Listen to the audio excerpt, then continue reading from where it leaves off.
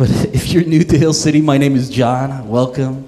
I just want to welcome all the guests here. Thank you for being here. I want to welcome the guests who are online, maybe those who are sick and not feeling good. And just thank you for being here. Today is December 1st. I know. I was like, that was fast. Who felt like that was a fast year, right? That just zoomed for us. And I was just telling myself, next year, John, you're going to have a high schooler, a middle schooler, and an elementary schooler. Like life is moving very, very quickly, quicker than I thought. But how many guys love Christmas? Oh, you guys are more like me then. You're like, yay, right? I'm not a very Christmassy person. You can ask my wife and my children. They were like, let's get the tree out. I was like, all right, I'll do some family stuff so I don't look like a bad dad right now. So I was like grabbing the tree stuff with my son and my daughter. They're just grabbing stuff, and they're like, oh. And I was like, we can push off the tree till tomorrow, right? And now, so the house is being set, but the tree is not up. But some of you guys, the tree has been up since October. Is that true? Like you've been playing the Christmas mix on your Apple Music for a while now. And but I'm no Grinch, but I'm not Cindy Lou Who either. Like I am not all in. But some of you guys have this music on blast. You guys are wearing your Christmas sweaters, right? Your house smells like Christmas scents, like it smells like trees and cookies and vanilla. And the only reason I would say that our house gets Christmassy is because of Candace. It's true. Like Korean Christmas is like, let's just make more pot stickers and like let's hang out with each other. But I didn't grow up decorating, I didn't grow up like, oh, we watched this movie. I try to do that with my kids, but I didn't grow up that way. But and the reason we might have Christmas lights up is because the HOA didn't catch us yet. For a whole year we made it, right? But all of us, we come from different backgrounds and different experiences surrounding Christmas time. We do. And during this season, some of us are so excited and we're anticipating the celebrations. And some of you guys' families are already coming together. And you have beautiful childhood memories of opening gifts and presents. And you had these big plans. Maybe that's the problem. We didn't really celebrate Christmas. We didn't open gifts during Christmas. So I'd like wrap my own gifts and open them, like, surprise, you knew what it was. It was 2 rocks and a paper clip, I don't know how you guys grew up, but we didn't grow up with, like, this Christmas thing going on. And so we have different people in different places. Others of us, we're reminded of our Christmas past, right? Because there's this influence of a season, especially in our country, in this culture. We want to be nostalgic, but when I'm looking back, I'm like, that doesn't make me joyful, right? And some of us, we're reminded of childhood memories, but we're reminded of broken relationships too. We're reminded of these big plans that we might have had that have been broken. Reminded of our past. Maybe even this year you've gone through loss and you were reminded of loss. And for some of us in this room, I think that we need to remember that those people, not everyone is celebrating like us, and maybe that we can walk into their lives in just a deeper way and allow people to join you in celebrating. Celebrate people. Be the church of Jesus, the hands of God. And we talked about it 2 weeks ago, to move incarnationally, to walk in their shoes for a moment and say, I might not know what it feels to walk in your shoes, but I want to walk with you. I think that is a big part of Christmas. But wherever you may land today, with all the hustle, I want to tell you there's hope. And with that in mind, I want us to go to Matthew chapter 1. All right, I'm going to do that again. We celebrate the Word of God around here. I want us to go to Matthew chapter 1. All right. It's getting better. I know. Today we begin this series. It's called Advent. And now if you're like me, I wasn't that familiar with Advent history, so I had to start doing research and learning about it. I asked Hannah about it. I watched a bunch of videos. I read a bunch of just history on it, and I was unfamiliar because not all of us grew up in church, right? And not all of us grew up in traditions of Advent. But today I want us to connect us to church history, to join people all around the world today and making preparations. People today in the beginning of December, start making preparations in their lives, in their hearts and minds for the season of Advent. Say the word Advent. Ooh, that's much better. It's derived from a Latin word that's Adventus, meaning the coming, the arrival. So during this Christmas season, Christians around the world, they spend time, they focus down on this time of repentance, coming before God and saying, you know what? I want to start with cleansing. And they dive deeper into prayer and a moment of prayer and fasting. I know, we're like, that's not American prayer and fasting during this season. This is a season of eating, John, right? But it's a moment of Advent. It's a moment of preparing our hearts and minds. And originally, I thought this was interesting. There was little connection with Advent and the birth of Jesus. Think about that for a moment. We're like, oh yeah, we're getting ready for the birth of Jesus. No, that's not what Advent was actually for. But in the 6th century, Roman Christians tied Advent to the coming of Christ, right? To this moment. But the coming they had in mind was not Christ's first coming in a manger, but his second coming as Lord, as judge of the world. See, that's very different. So in their mindset, it was a very different of thinking, of getting ready. In the Old Testament, we see the people of Israel reciting scripture of the coming of the Messiah.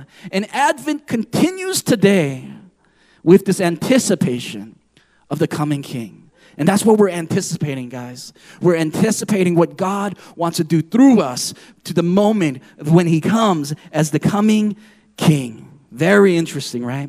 So we're joining in. Say joining in.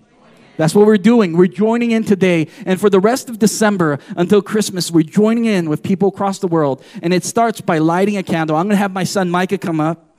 And he's going to light a candle today. And he is going to read scripture to us. See, with people all across the world, you want to light one candle there? I hope it works. People all across the world are lighting candles today. Right? One candle, a new candle lit on each of the 4 Sundays before Christmas.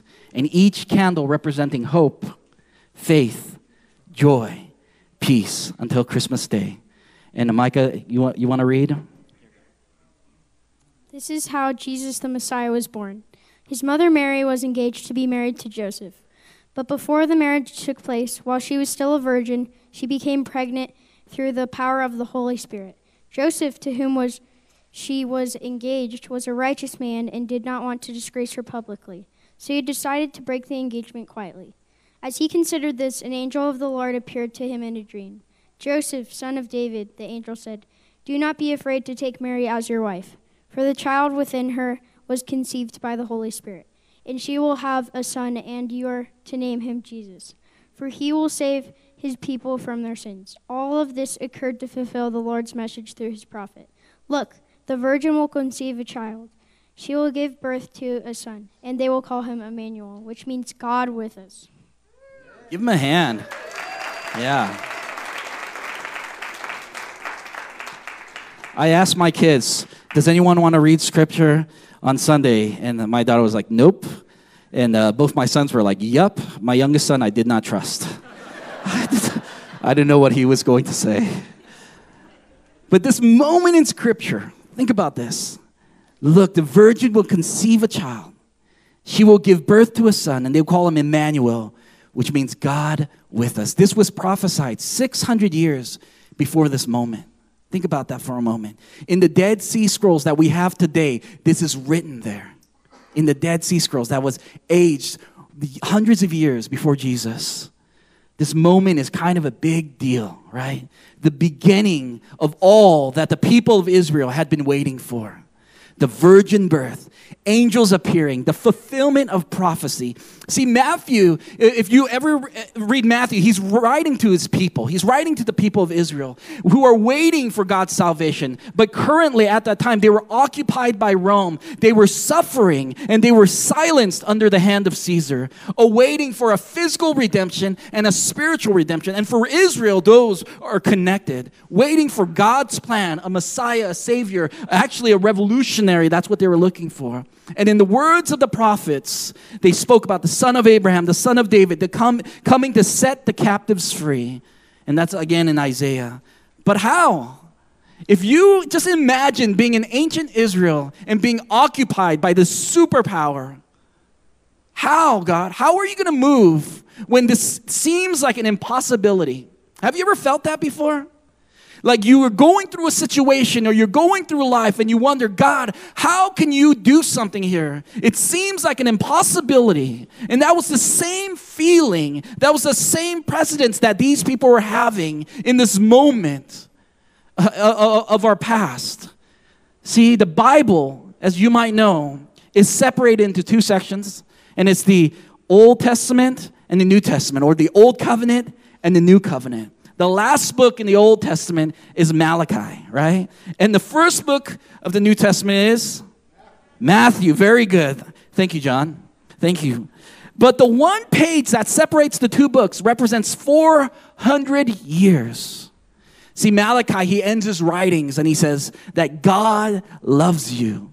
Then the curtain of the Old Testament comes down. Just think about that. And then God seems to go silent.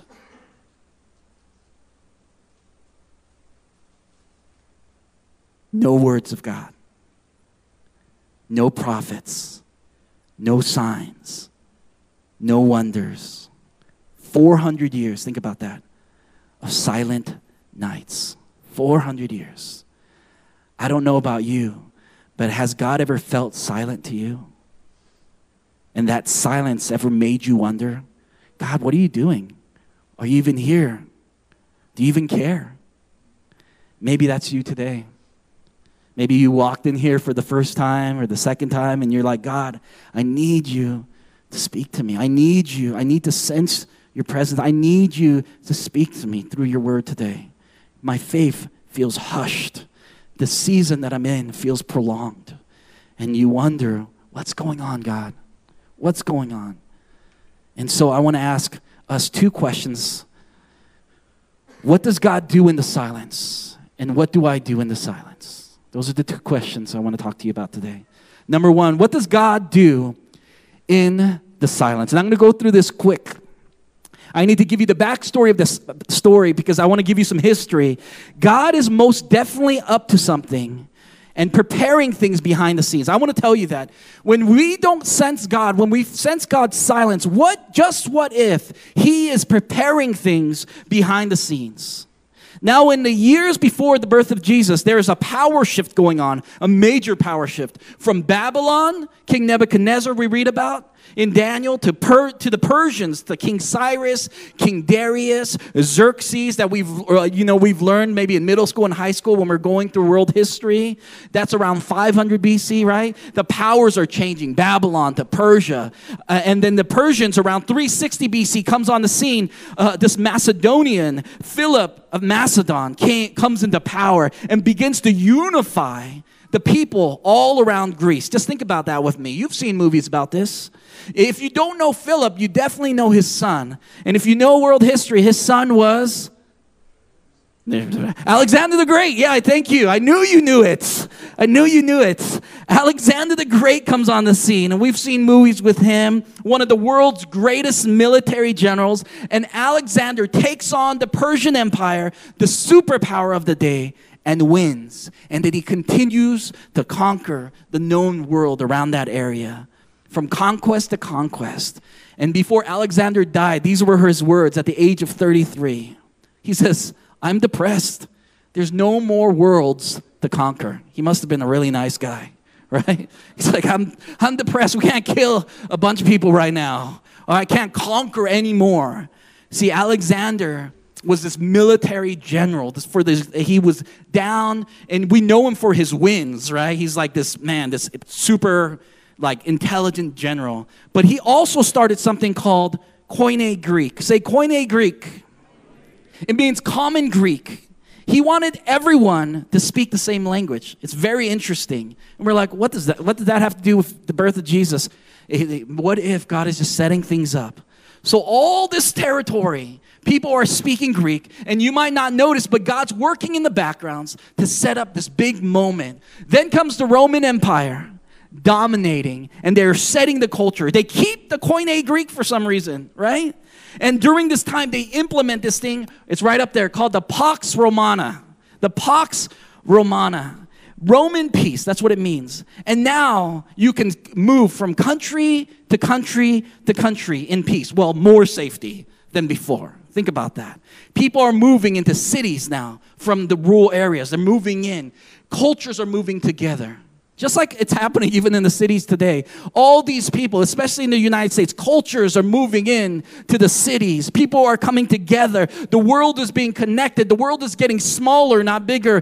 Increasing trade and business and language and culture. These Roman roads and highways, which still exist today, people are going across them and moving together. All coming together, this melting pot, right, of influence. And God, I want to tell you, when we read that in our history books, I want to tell you God is up to something. God is up to something. God was up to something like a director of a movie, setting up the scene for a big reveal called the coming of Jesus, the pinnacle of the story. And we never confuse God's silence with God's absence. I mean that. I don't know what you're feeling today, but do not confuse God's silence with God's absence. Don't lose hope. Don't lose hope. When you can't feel it, when times seem bleak, remember that God is with you. Remember that God is with us. And the Apostle Paul, he writes it like this. In Galatians 4 and 5, he says, but when the fullness of time had come, when the moment, the perfect time had come, that's what Paul is writing here. When everything was set in place, when it wasn't by chance, but by design, God sent forth his son, born of a woman, born under the law, to redeem those who were under the law, that we might receive adoptions as sons. That this whole thing, this whole history, this culmination was a setup to bring his divine plan of redemption, to sonship, to daughtership. What the prophets proclaimed, what people thought God was gone. In the 400 years, God was revealing this gift of Jesus at the perfect time. And I want to say, there's moments in our lives where we're like, God, what's going on? And I want to tell you, what if he's setting things up for you? What if he is setting up his kingdom still? That nothing is going to slow down what he has planned. And what I want you and I to do is be a part of his plan.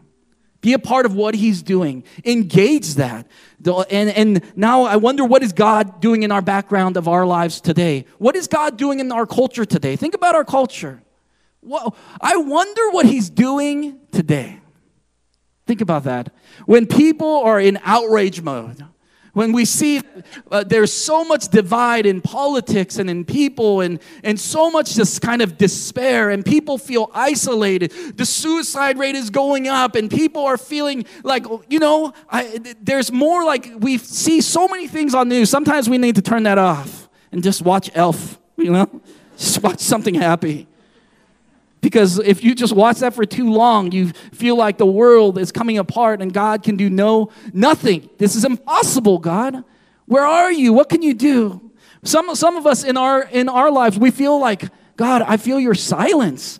If you feel dry, disconnected, maybe spiritually lost, emotionally weak, mentally exhausted, you're just like, I'm exhausted. Don't lose hope. Just what if God is moving all the pieces behind the scenes and setting up his great plan.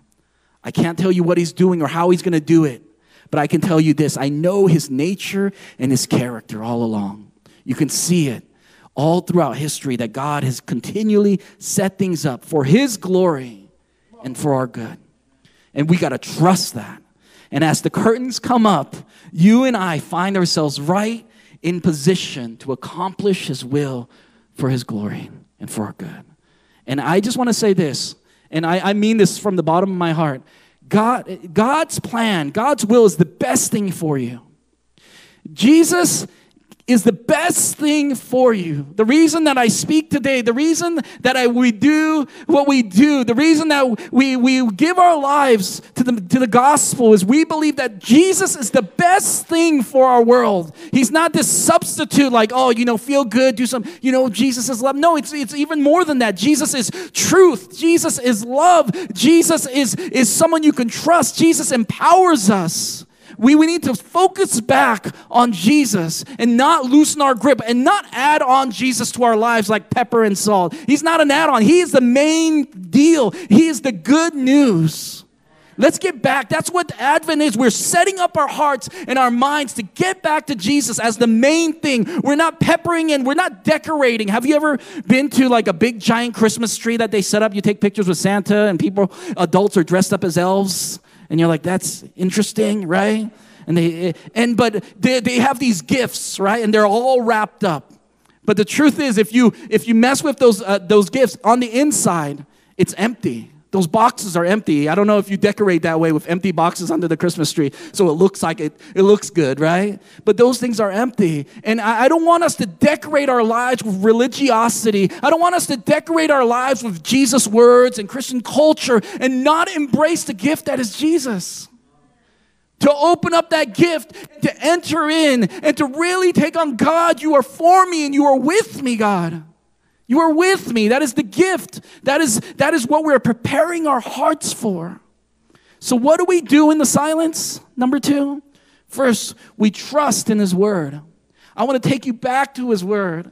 It's amazing how God speaks to us through His Word. I mean it.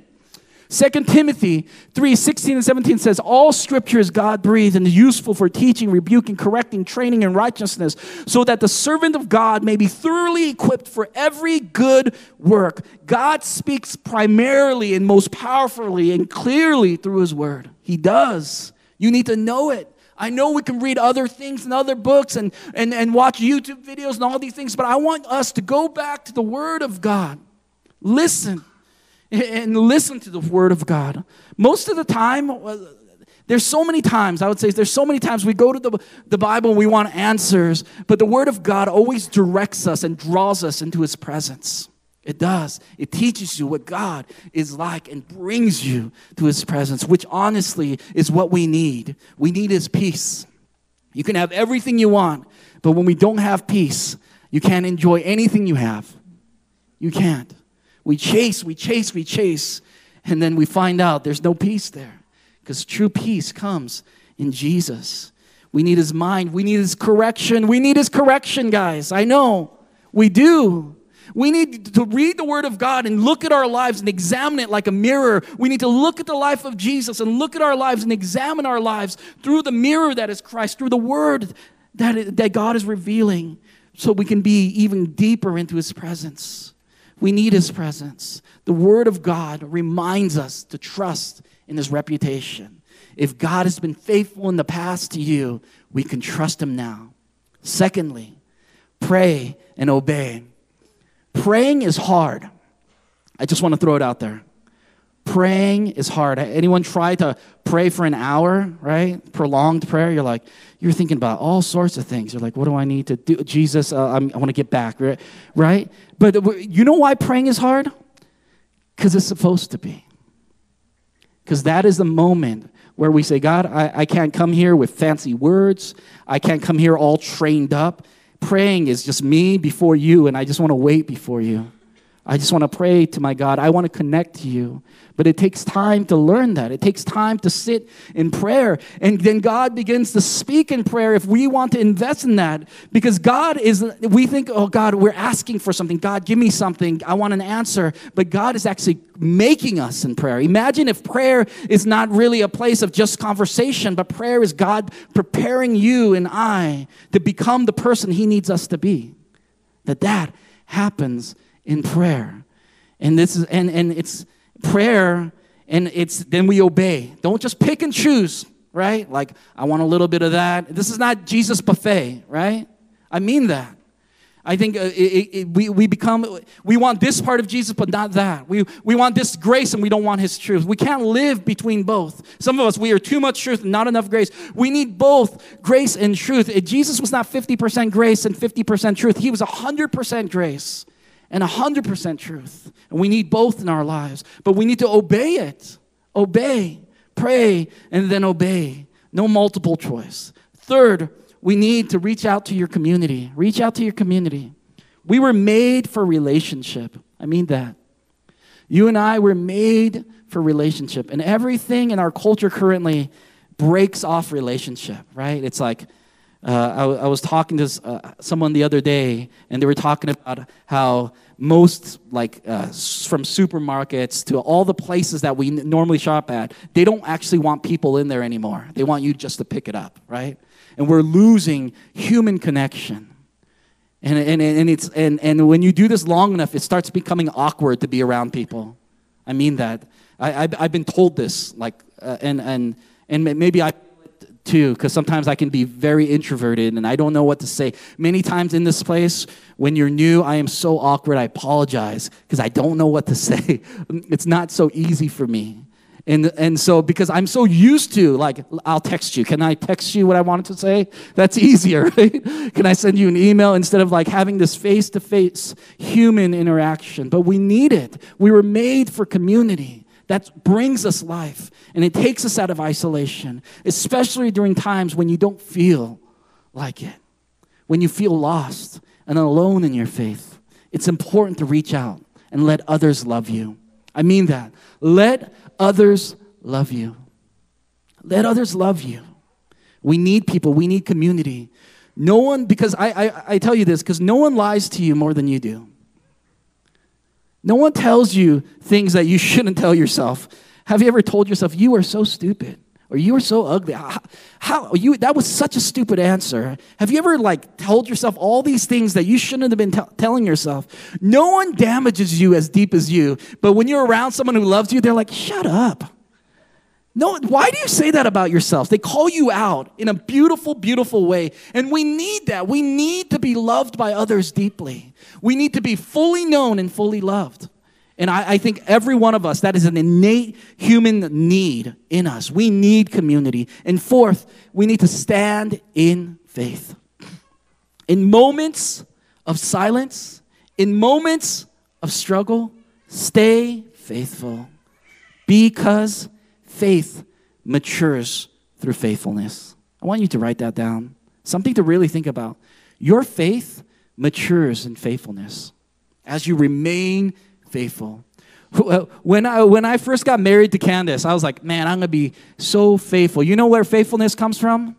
I mean, faith really comes from faithfulness. You just stand in there. You just grow together. You start building together. In the beginning, you're not that faithful. Honestly, you're more faithful to yourself than to the person that you're married to. In the beginning of any relationship, you're like, oh, I am so faithful. No, faith in one another becomes stronger and it matures in faithfulness. So I want to tell you this: when you're going through silence, when you're struggling, keep praying, keep worshiping. If no one in this room is worshiping, just close your eyes and worship, because God deserves your worship. He does. Who cares if the person next to you says whatever or if they're watching you? Sometimes we just need to unleash and say, God, you are God in this place. I am not these people. I'm not here for these people. I'm here to worship you. I'm here to bring you something. Many times we come into a place and say, God, I need something. But what if next time we came in here said, God, I'm here to bring you something. I got something for you. I got something for you. And with that sort of attitude, I want us to come in to worship. Keep connecting with your church family. I know you've been hurt. I've been hurt too. People hurt people. And that's just the truth of it. Is if we just give up the first time we get hurt, then we'll be isolated. What if the other way was true? We hurt people too. Can we give each other grace? Can we give each other grace? Keep standing on your faith. Don't give up. Tell your neighbor, don't give up. Don't give up. Don't give up. Paul says this in Galatians. Let us not become weary in doing good, for at the proper time we will reap a harvest if we do not give up. As we close today, I just want us to think for a moment. In this time of Advent, I want you to know that there's hope. In this time in your life right now, I want you to know that there's hope. The hope spoken by the prophets, the hope in the background of history, the hope in the words of Isaiah when he said, Emmanuel, God with us. Say that with me, God with us. God with us.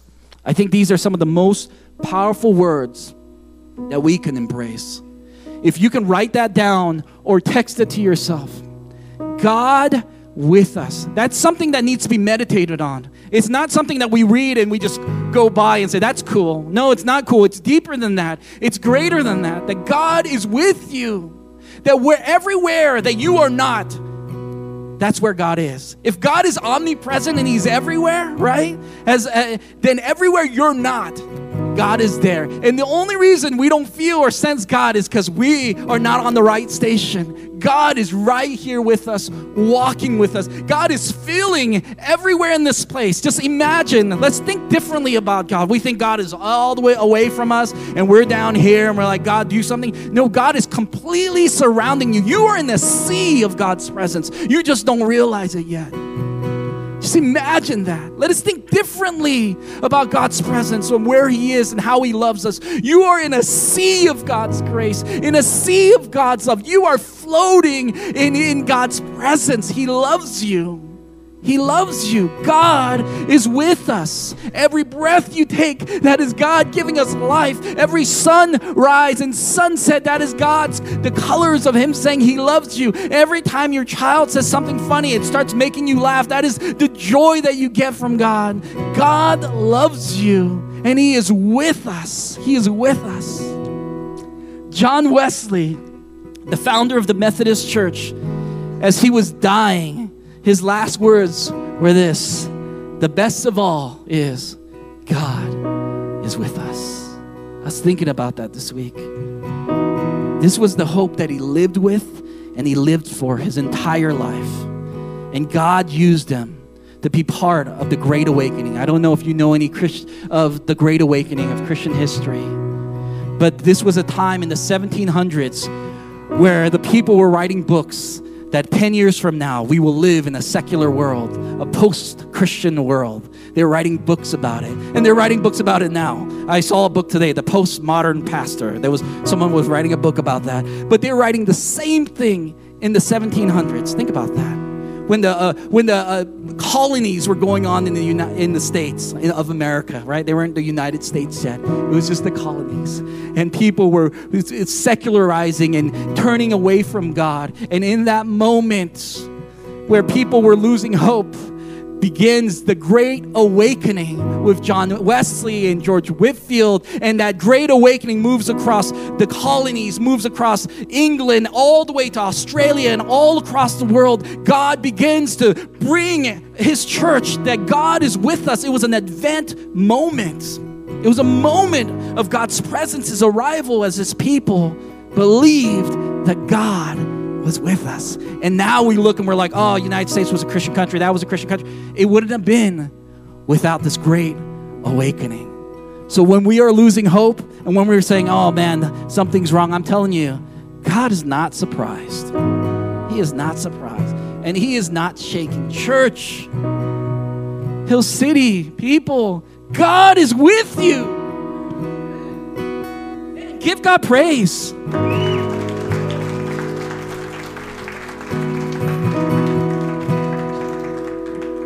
Stop looking at the landscape of our culture and start looking at the greatness of God.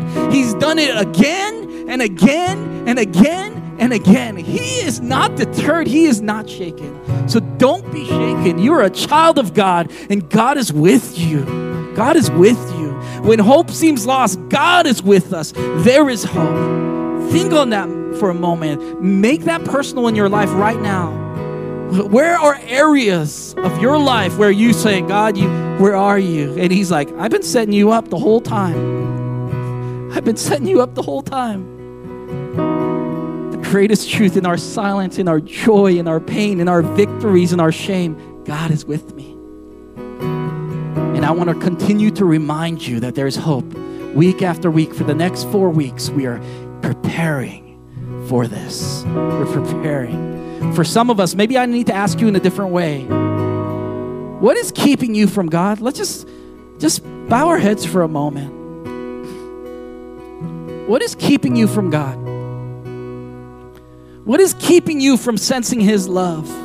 and keeping you from being with Him? Is it a habit or a sin you need to give up?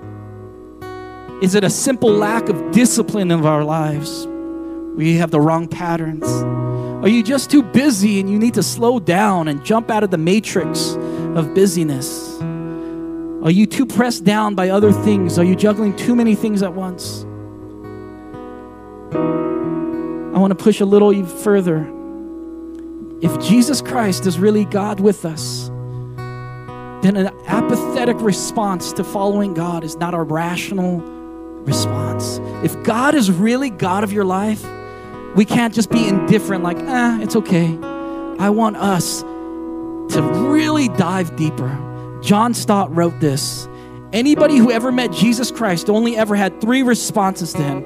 They either were terrified and wanted to run away, or they hated Him and wanted to kill Him and stone Him to death, or they worshiped Him and got down on their knees and gave Him everything. There was no other rational response. Maybe for you, during this time of Advent, it's a time to consecrate yourself.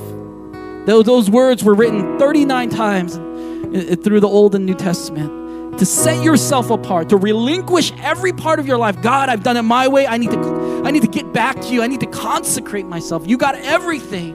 If you're really God, then be my God. You have it all. Some of us, we need to start again. We need to seek again and hope again. God, I pray, let us get serious, Lord. As every candle is being lit, Lord God, light a fire in us, Lord God. Let's pray. God, you are with us. Lord, I pray in the name of Jesus, let that sink in. It's not about our gifts. It's not about being religious, but about responding to you who responded to us with Jesus, who walked in our shoes, who lived as we lived and gave your life so that we could forever be with you. And that starts now, God. There's some of us in this room that we need to consecrate ourselves, that we need to begin, that you have been speaking to us, but we have faded back and we peppered a little bit of Christianity, a little bit of Jesus into our lives, but we have not dived in, Lord. We have not consecrated ourselves. Lord, would you give us the hope and the courage to respond appropriately to who you are in repentance, in consecration, in joy, in hope. God, you are with us. In Jesus' name we pray. Amen. Amen. At this time, I want to do something that's just different. We have someone in our congregation that is going to go through some heart surgery, major surgery. You want to talk? So Ashley and Drew, they'll just come up real quick. They help us with a ton at church, and they have a little baby Grayson, and he's about 2 months old, and he's having heart surgery on Tuesday, and we just really believe in the power of prayer over them, their family, and Grayson, and even over the doctors, and you guys are family, and so we just wanted to be able to pray over them together today. So if you guys will just stretch your hands, and if you'll pray, and honestly, even this week, pray like it's your kid. Because I don't know, if you've been through a situation like this, but it's hard, and you want to trust God, but I know that it's still hard, and so pray this week. Pray like it's your loved one, and just continue to pray for them this week. He has his surgery Tuesday morning early, and then he'll be recovering all week.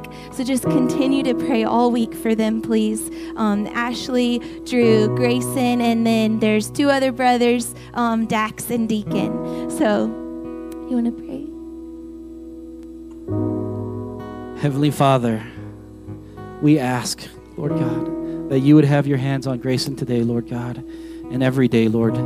I pray in the name of Jesus that you would be with the doctors, Lord God, to heal this heart, Lord, to close up what needs to be closed up and fixed, Lord.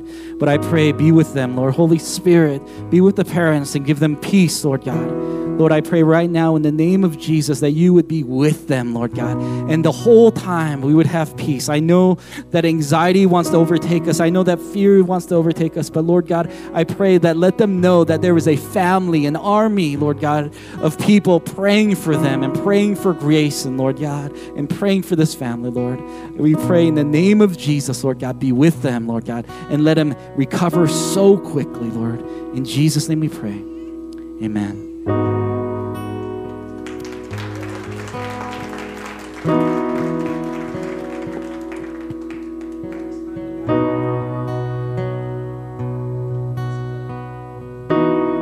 I muted it, but this is a perfect time just to think about God being with us. And that's what communion is all about. It's to be at the table of God. And as these guys pass it out, as you receive the sacraments, just take a moment. And I want you guys to start with just repentance. I think it's really important to start with repentance. If there's anything, as you take these sacraments, if there's anything on your mind and your heart that is separating you from one another, or is that sin that's overshadowing the presence of God and taking away your peace, it's a perfect moment to pray in repentance. Take a moment.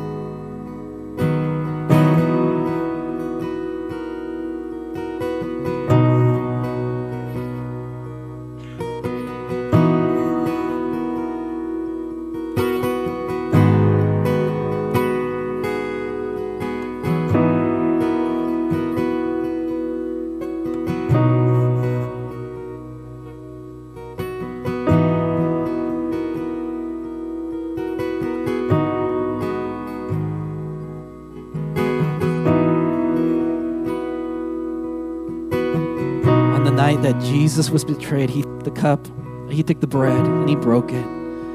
And I always break things in my hands, but he says, this is my body that was broken for you. Every time you gather together, break bread and do this in remembrance of me. If you guys want to take the bread together.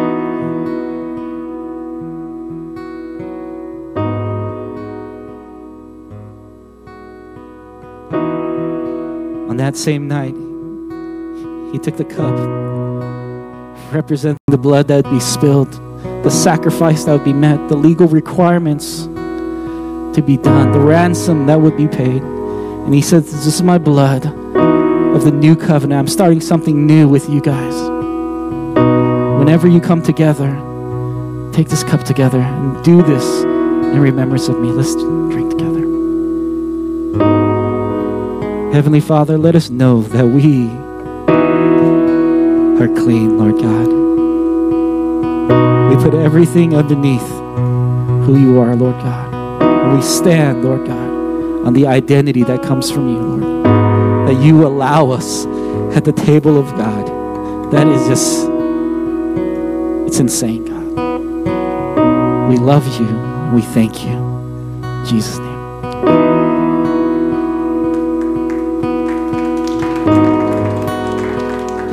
We're going to take offering real quick, and I have some announcements for everyone. So first, while the guys are doing offering, ladies, if you're interested, we are having a special Advent get-together tonight, and it's going to be a time of crafting, cookie swapping, sharing, and reflection while we look at the practice of Advent. So if maybe you've never heard of Advent before, you're not familiar, or even if you are, you can come to this and join everybody in a time of fellowship. If you want more information or to sign up, you can go to the Hill City Facebook page, or you can contact Candace or April Miller.